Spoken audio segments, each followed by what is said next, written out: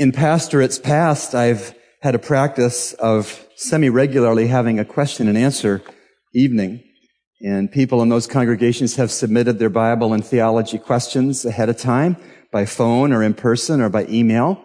And I have sought to look for Bible answers to their questions. So tonight, since I'm new as your pastor, I've brought back some questions from other congregations to prime the pump, but I would love to have questions from you going forward as to what you're wondering about that God's Word addresses.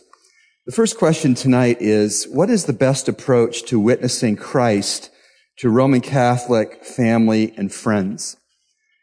This is not the only approach, but the most favorite approach that I've had is to take a piece of paper and to draw 3 circles. The first circle with a W in it, the middle circle with a C plus W in it, and the third circle, a letter C in it.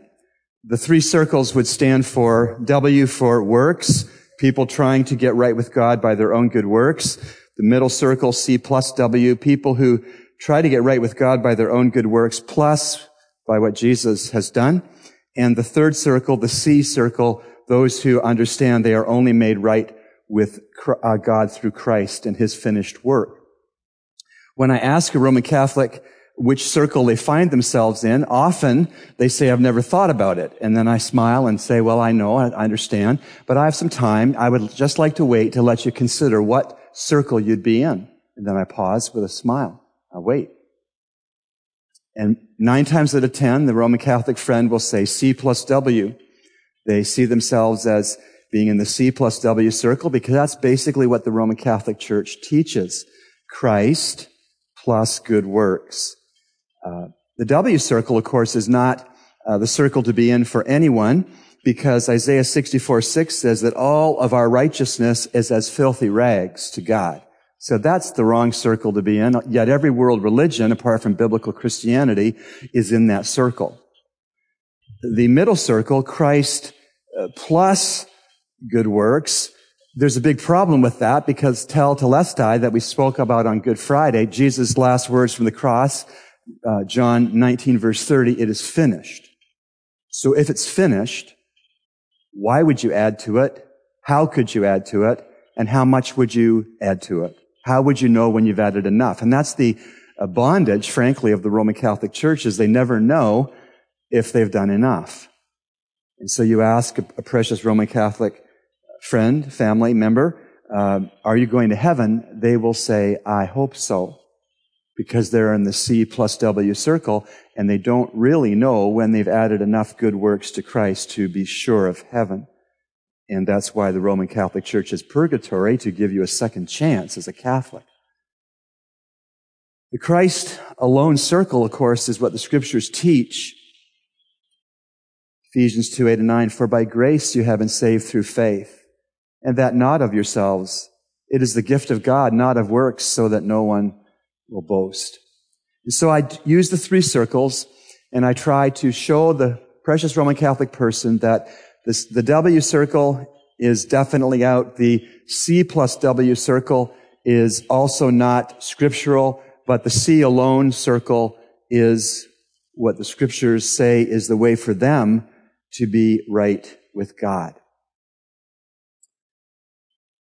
I remember sharing that with a visiting family to the last church I pastored. There was a father, a mother, and 3 children. They had come to the church because the teenage child was in our youth group, and she was so excited and fired up about the church that she brought her parents and her other 2 siblings to meet with me to find out about the church. In the course of talking about the difference between the Roman Catholic Church and our church, we got into all of this, and I laid out the 3 circles, and I said to them with love and a smile and prayer, which circle would you find yourself in? And the teenage daughter points to the C circle and says, that's where I am. And then she shoved the paper in front of her father. And what circle are you in, Dad? To her mother, what circle are you in, Mother? And to her brother and sister, what circles are you in? And all 5 trusted the Lord to be their Savior that day. To God be the glory. Second question tonight.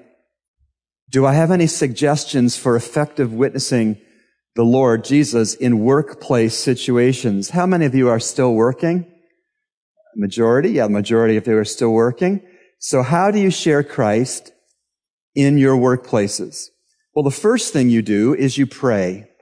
You commit every day of work to the Lord in prayer. Jesus said in John 15:5, apart from me, you can do nothing. You can do nothing to discharge your employment duties apart from Christ. Nothing that will have eternal impact. And you will never share Christ in your workplace except you pray that it will have eternal impact. There's also a sense when you share Christ, you should have an urgency that it could be the last opportunity you get to share Christ. If you go with me to 2 Corinthians chapter 6, 2 Corinthians chapter 6, how do we share Christ in our workplace? 2 Corinthians 6, 1 to 10. And working together with him, we also urge you not to receive the grace of God in vain. For he says, as the acceptable time, I listened to you, and on the day of salvation, I helped you. At the acceptable time, there's an urgency.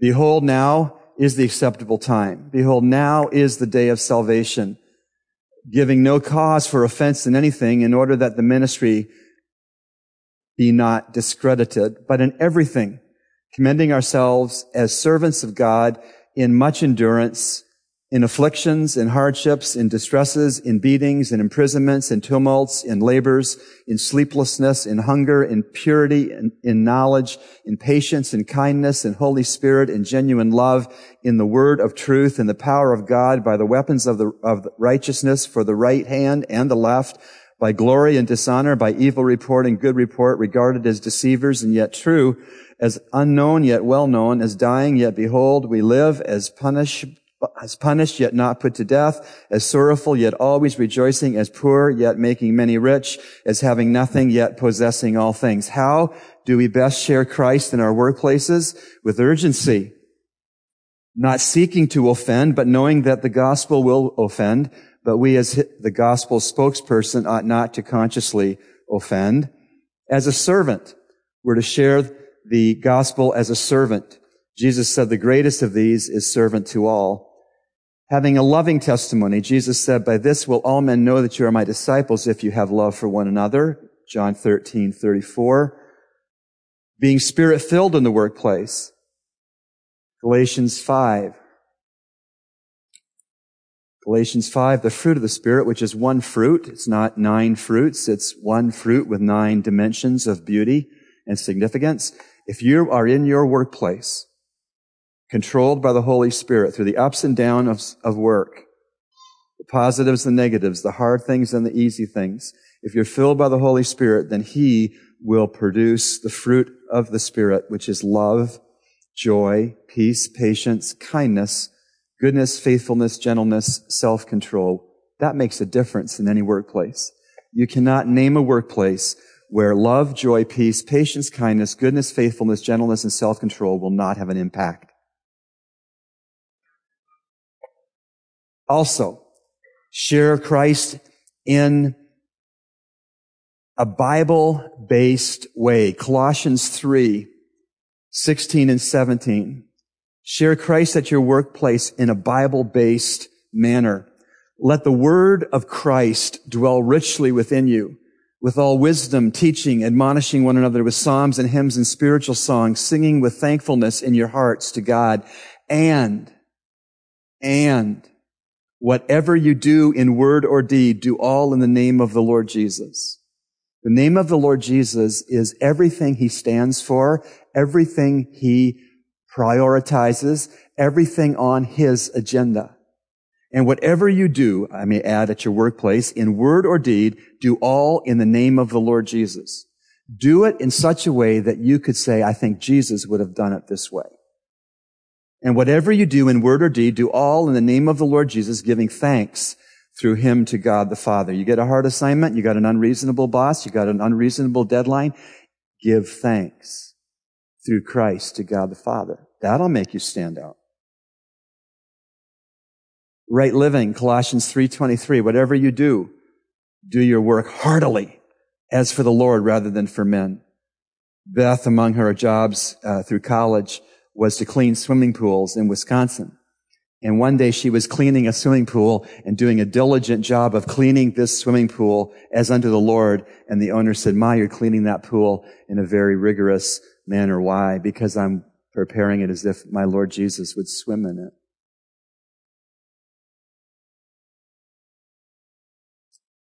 You know, sometimes in Dallas, Texas, when I lived there, I'll never forget a business executive who said, it's very sad, but the worst employees I have are born-again Christians. They're the tardiest, and they phone in the most sick when I doubt if they're sick. That is not how it ought to be. We are to live above the world's thinking at our workplaces, and we are to have a paradoxical life where we work. 2 Corinthians 12, verse 10. Therefore, I am well content with weaknesses, with insults, with distresses, with persecutions, with difficulties for Christ's sake, for when I am weak, then I am strong. That's paradoxical to the world's thinking. In the Sermon on the Mount, Matthew 5:11, Jesus said, "Pray for those who persecute you." It's paradoxical. 1 Corinthians, still with how to witness at work. 1 Corinthians 9, verses 19 to 23. "For though I am free from all men, I have made myself a slave to all, that I might win the more. And to the Jews I became as a Jew, that I might win the Jews. To those who are under the law, as under the law, though not being myself under the law, that I might win those who are under the law. To those who are without law, as without law, though not being without the law of God, but under the law of Christ, that I might win those who are without law. To the weak I became weak, that I might win the weak. I have become all things to all men, that I may by all means save some. And I do all things for the sake of the gospel, that I may become a fellow partaker of it." When you go to work tomorrow, and each day you go to work, do everything for the sake of the gospel. Set aside your rights.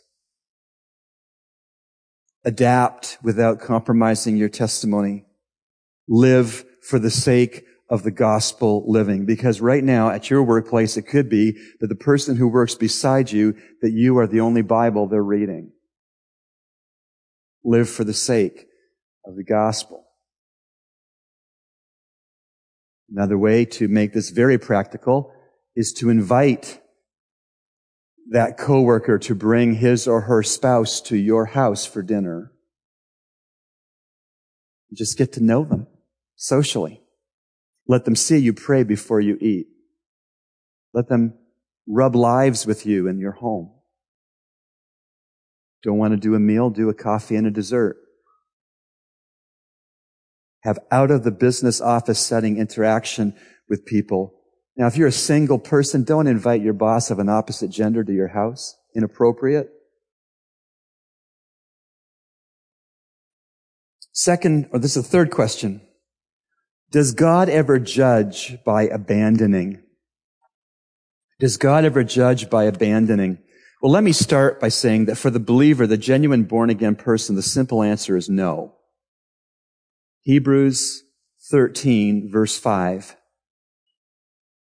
Hebrews 13, verse 5 says and assures, "Let your character be free from the love of money, being content with what you have, for he himself has said," watch this, "I will never desert you, nor will I ever forsake you." God promises you as his daughter or son that he will never desert you, nor will he ever forsake you. Abandonment from God for the believer is never part of his judgment. Not even for a disciplined, sinning believer. You know, the person, according to Matthew 18, that sins against you, you go to that person one-to-one and say how they've sinned against you, and they don't repent. And so you bring 2 or 3 witnesses to go with you to confront the person with the sin that has offended you. And if they do not repent, it says take it to the church, which is a very painful thing. I've seen that happen in several of the churches I've had to pastor, where we've had to say as pastors that so-and-so, John Doe, is involved in this sin, and he's been confronted a la Matthew 18, and he is not so far repented. So the scriptures say don't have social contact with him. Scriptures say treat him as a tax gatherer or a Gentile. Jewish people, red-blooded Jewish people, treated tax gatherers and Gentiles. They walked to the other side of the sidewalk. They didn't fellowship with them. They didn't socialize with them. They didn't interact with them. And God is so desirous of an unrepentant Christian coming back into fellowship with him that he wants the body of Christ, when necessary, in obeying Matthew 18, to withdraw fellowship and contact so that the person will not go on their merry way thinking everything is fine when they have sinned against someone and they refuse to acknowledge it and to repent. Serious stuff. But it's a purging and a purifying obedience to God when local churches will take that stand for the sake of the testimony of the gospel. And yet, even in that state of discipline, even in that state of being ostracized, according to Matthew 18, 15 to 18, the love of the Savior is ready, and that person is never abandoned as a Christian by the Savior. Never. We know that because in Galatians 6:1 says that the church of God is to stand at the ready to minister to a repentant brother or sister in Christ.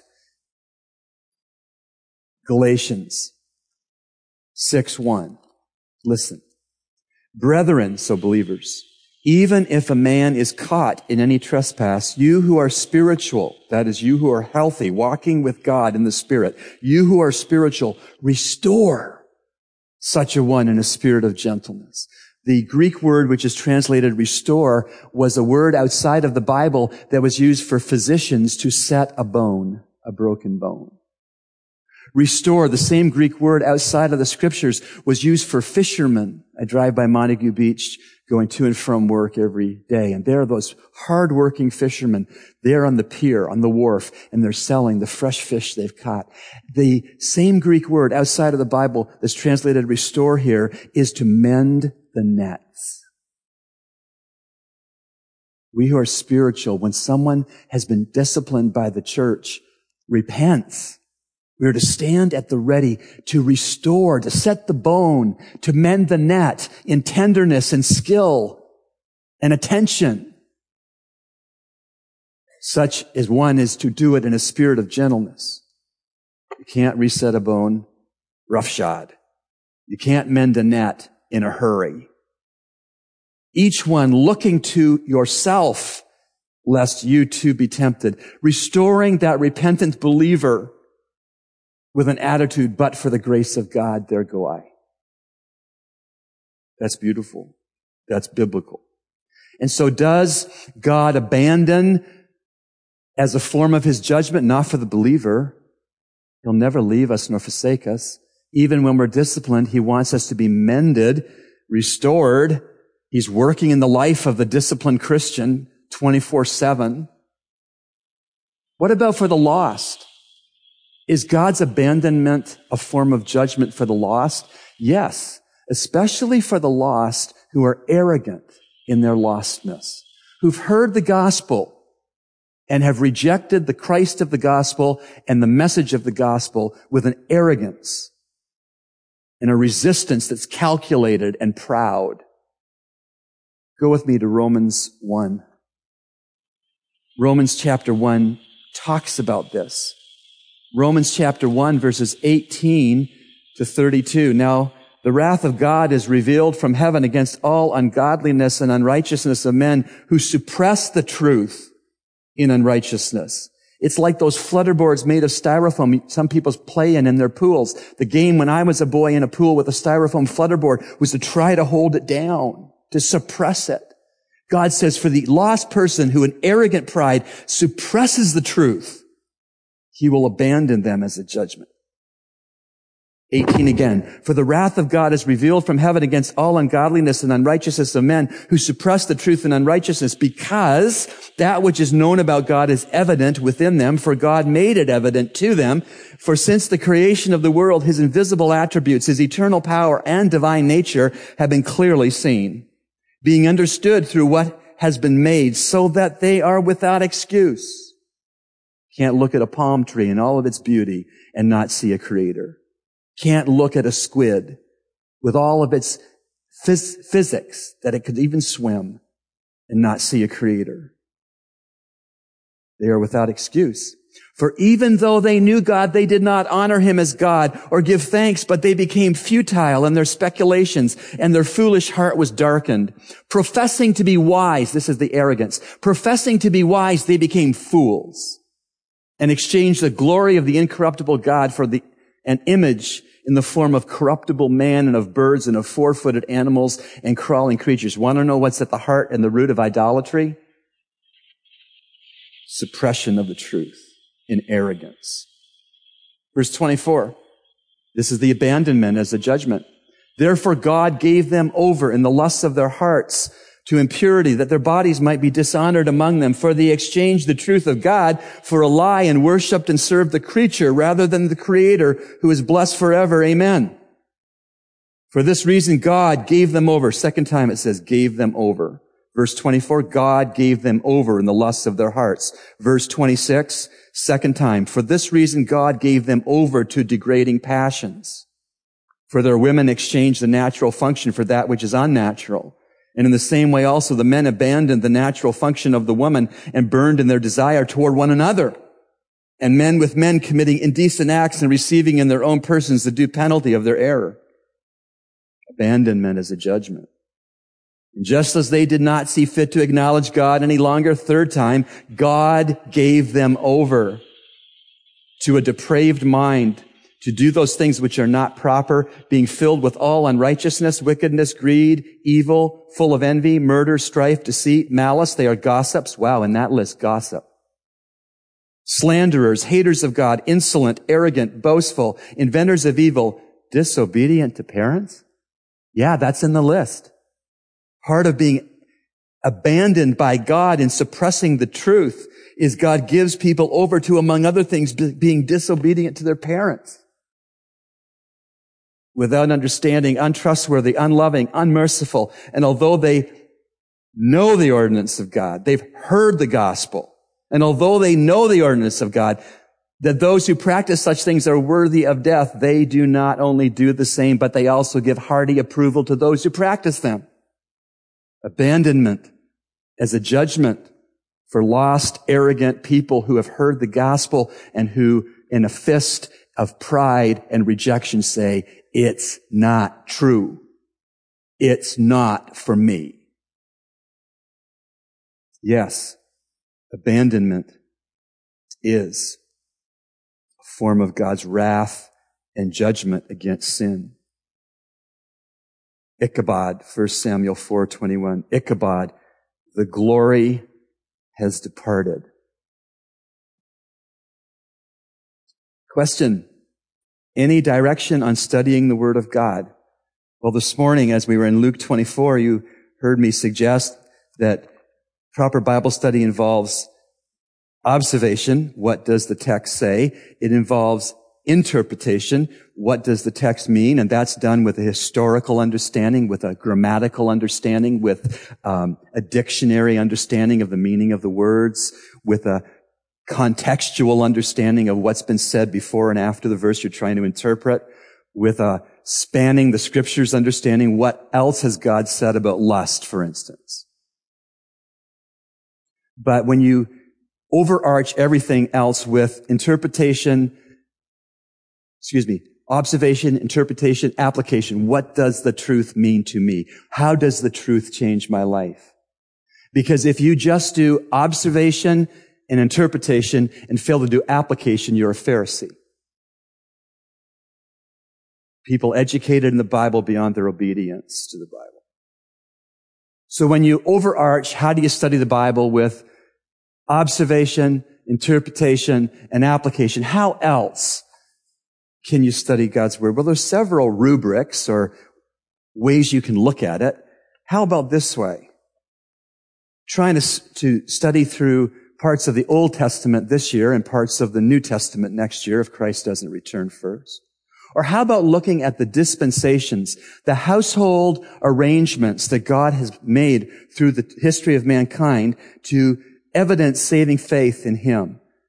From Genesis to Revelation, saving faith God's grace through faith in God is how a person was saved if you were Enoch in Genesis, or if you were the Apostle John on Patmos in Revelation, and everything in between. Salvation is by God's grace through faith in God's provided work. So what are these dispensations? Well, the reason we didn't bring a lamb to worship this Resurrection Lord's Day is because we live in a different dispensation than the Old Testament law. So what are some discernible dispensations that you could study to understand them? Well, there's the dispensation of law prior to the cross. The law was given that we would understand, as Jews at least, that we need a Savior, that we cannot be righteous because we can't keep the law. If you're witnessing to someone and they say, I try to keep the 10 Commandments, just smile and lean in and say, how many of them do you keep? And what percentage of the time do you keep them? The honest person says, I haven't kept them all. And the ones I have kept, I haven't kept consistently. Because no one can. No one can. Only Jesus could. And so the first dispensation is the law. God said, if you seek to keep my commandments and do my prescribed animal sacrifices, I'll forgive you because you've demonstrated faith in me in the way I've asked you to demonstrate faith. Then we have the church age, the age in which we live after the cross. Started in Acts 2 on the day of Pentecost and runs all the way through to the rapture of the church. And the rapture of the church can happen any time now. It's imminent. Any time now. There's no prophecy yet to be fulfilled that would have to take place before Christ returns for his bride. We better be ready. Pure about his agenda. This church age. What can we learn about the church age when the scriptures say in this age, whosoever will may come? Not just Jews, but Gentiles. Whosoever will may come to Christ. What can we learn studying the scriptures about the church age? What about the next discernible dispensation? Next household arrangement? The tribulation. 7 years of tribulation. Revelation chapters 4 through 19. A special time of intense judgment on the globe, but focused on the Jewish people, that they would come to see Yeshua, Messiah, Savior. What can we learn about God's character by studying those chapters of Revelation 4 through 19 that talk about the dispensation of the tribulation? Or the millennium. After the 7 years of tribulation, scriptures say in Revelation 20 that Jesus Christ will return to the Mount of Olives east of Jerusalem to establish his righteous kingdom from David's literal throne on the Temple Mount in Jerusalem. Suppressing evil, Isaiah 11, with an iron scepter. You know, Jesus came the first Christmas as a lamb. He will come the second coming as the Lion of the tribe of Judah. What can we learn about God's character by studying the verses in God's Word to do with that future kingdom, the millennial kingdom? 1,000 years with Satan bound and confined in a pit. What can we learn about God as we consider the new heaven and the new earth? Revelation chapters 21 and 22. What can we understand about God as we study those chapters? You get the point that you can study the scriptures by focusing in on these dispensations of law, church age, tribulation, millennium, new heaven, and new earth. All of them, or one of them, two of them, you could study God's word on these things. Or what about the covenants? The covenants of God, the Noahic covenant. God told them, among other things, that you should take a life for a life. Capital punishment is biblical. That the rainbow is the promise of God that he never will destroy the planet with a global flood ever again. That's the Noahic covenant. Unconditional. You could study it. There's the Abrahamic covenant that promised Abraham a descendant, a nation, and that the world be blessed through his descendant. What could you learn about God if you studied that unconditional covenant? What about the Mosaic covenant? This is the only conditional covenant of all the covenants of Scripture. The Mosaic covenant is the law. God said in Deuteronomy 28, if you obey me, Israel, I will bless you. If you disobey me in the respect to the law, Israel, I'll curse you. The only conditional covenant, the Mosaic covenant. Then there's the Palestinian covenant. God defined the real estate that he was going to give to his chosen people, and they don't have all of it yet, so they better not be giving any of it away for peace. His promise of a piece of real estate, he lines it up as to what it is, and he says, you're going to have that. And they will. The Davidic covenant, the promise, unconditional promise of God that David would have a descendant on his throne and that Messiah would be a descendant of David's in his humanity, and he would rule the earth forever. Study that. The new covenant, Jeremiah 31, where God says to the Jew first and the Gentile by extension, I'm going to give you a new heart. I'm going to give you a fleshly heart instead of a heart of stone. You could study these covenants. Again, the only covenant of all these covenants that's conditional is the Mosaic covenant, otherwise known as the law. The Noahic covenant, the Mosaic covenant, the Palestinian covenant, the Davidic covenant, and the new covenant are unconditional. They are based on the character, integrity, and power of God. How else could we study God's Word? We could take one of the 66 books and purpose to study our way through that book verse by verse. How else could we study the Word of God? We could look at topics to see what the Old and the New Testament say about, for instance, baptism. Or how is Christ seen in the Old Testament? That'll be a long study. What does the Bible say at Old and New Testament about prayer, about fear, about grace, about the Holy Spirit, about work? I'm not talking about works with regard to salvation. I'm talking about rolling up your sleeve and digging a trench work. Working on the computer where you work. What does the Bible say about your work? Well, we're to do it as unto the Lord and not unto men. And Adam and Eve had work to do in the garden before they fell into sin in chapter 3. So work is what we're made to do. It's good for us. And the theology of work that I find in the Bible is we work to meet our needs, to have remuneration to meet our needs, and whatever's excess to our needs, we're to give away to people in need. That kind of thing. Study topics. What about word studies? Looking at certain words that are key words in Scripture and trying to understand the meaning of repentance, for example, or love, or grace, or mercy, or hell. These are just some examples where we can focus in on words that are key words to see what we can learn about these words, what they mean. Is there more than one kind of love in Scripture?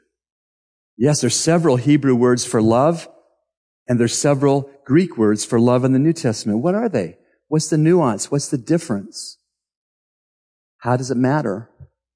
We can look at doctrines, which is a fancy way of saying teachings, Bible teachings. We could study through in our quiet times, what does the Bible teach about justification? Being declared innocent when we're guilty.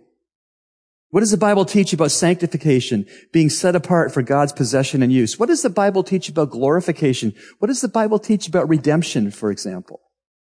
Or what a wonderful way to study the Bible is to look at the attributes of God, the names of God. We could go on. Wonderful topics that we can and ought to study. Those are 4 questions.